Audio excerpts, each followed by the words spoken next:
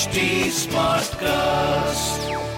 You are listening to a Mint production brought to you by HT Smartcast. Good morning. You're listening to Mint Business News with me, Gopika Gopakumar. Here are the top headlines this morning.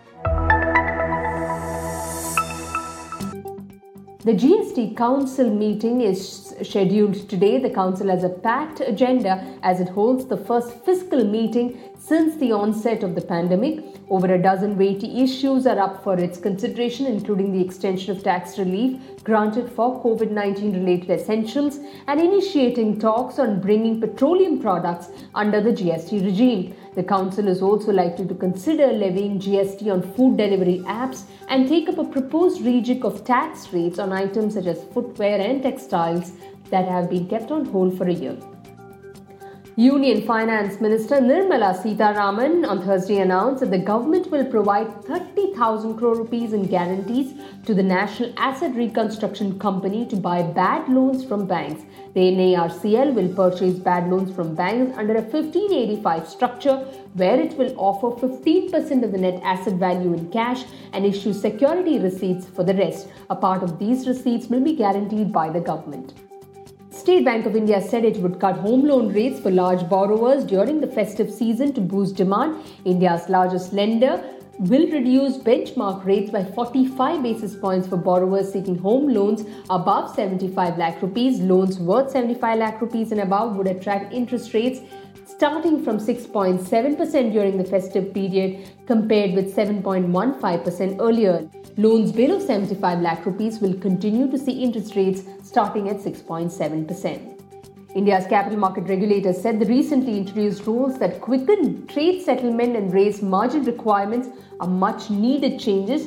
SEBI will allow stock exchanges to offer next day settlement, which was a key demand from fintech firms from January 2022. High margin norms, which took effect from September 1st, will mandate brokers collect 100% margins for intraday positions. Poonawalla FinCorp's Managing Director and Chief Executive Officer Abhay Buttada resigned on Thursday following the market regulator's allegations of insider trading against him. Vijay Deshwal, Group CEO of the non-bank lender, will continue to run its operations. SEBI passed an interim ex parte order against Buttada and 7 other individuals for trading in securities of Magma FinCorp while in possession of unpublished price-sensitive information.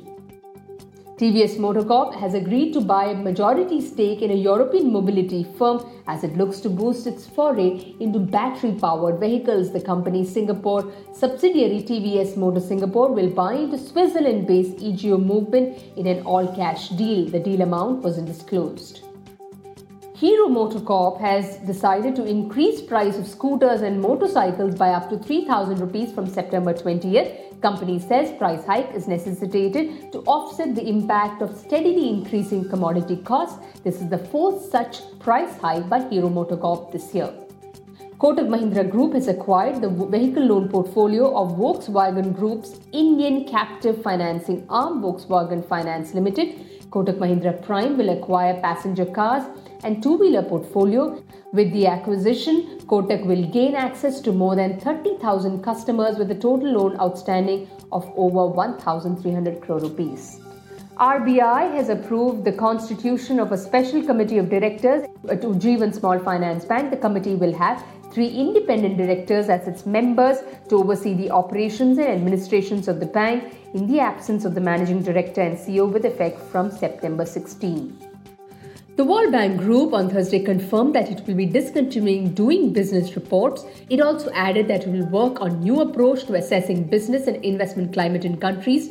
In a statement, the World Bank said that after the irregularities raise ethical matters involving former bank staff and board officials, the development lender will work on new approach to assessing countries' business and investment climate. Moving on to markets, Indian indices may open flat in trade today. Asian stocks were steady as traders weighed risks from China to the global recovery and the prospect of reduced Federal Reserve stimulus.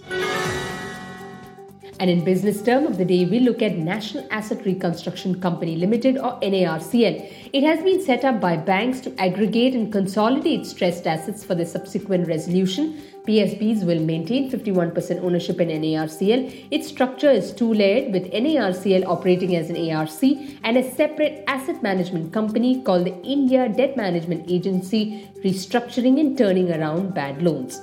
With that, it's a wrap on today's edition. Thanks for tuning in. Have a great weekend. Stay safe, keep smiling, enjoy your weekend. See you next week.